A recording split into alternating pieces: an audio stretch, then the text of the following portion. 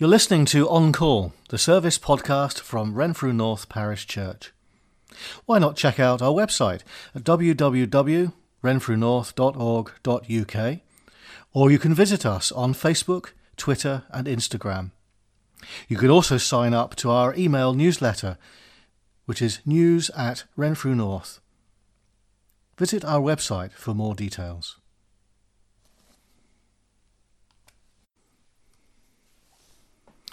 Good morning and welcome to Renfrew North Parish Church, this audio podcast for the 9th of August.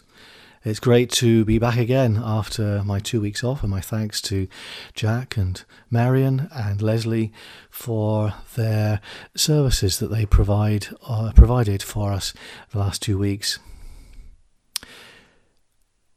At the head of Campbelltown Loch there is an island, Davar Island, and it's unusual in the sense that during high tide it is only accessible by boat, but during low tide you can walk across to the island.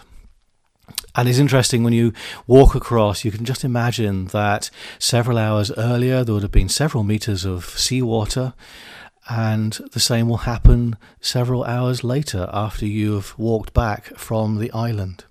And as you're walking across, you can think how amazing that is, and also pretend from time to time that you're walking on water. There are various puddles that you can pretend as if you are walking on water. It's just an amazing feeling that you can actually walk to this island. Actually, the idea of walking on water is one of the parts of this morning's reading. I'm going to read from Matthew chapter 14, verses 22 to 33. Immediately, Jesus made the disciples get into the boat and go on ahead of him to the other side, while he dismissed the crowd. After he had dismissed them, he went up on a mountainside by himself to pray. And when evening came, he was there alone. But the boat was already a considerable distance from land, buffeted by the waves because the wind was against it. During the fourth watch of the night, Jesus went out to them walking on the lake. When the disciples saw him walking on the lake, they were terrified. "It's a ghost," they said, and cried out in fear.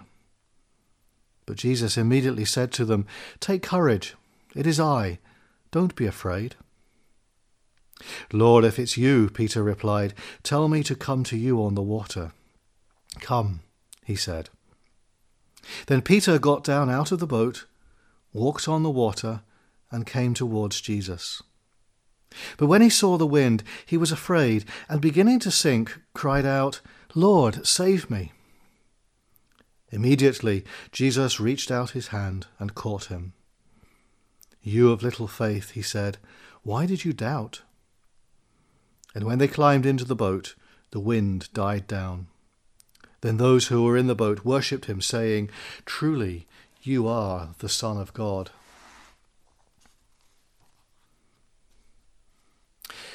Yes, the passage is about Jesus walking on the water and demonstrating the might and the power and authority that he had over the wind and the waves.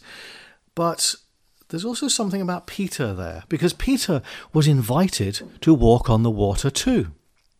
But first, he had to do something.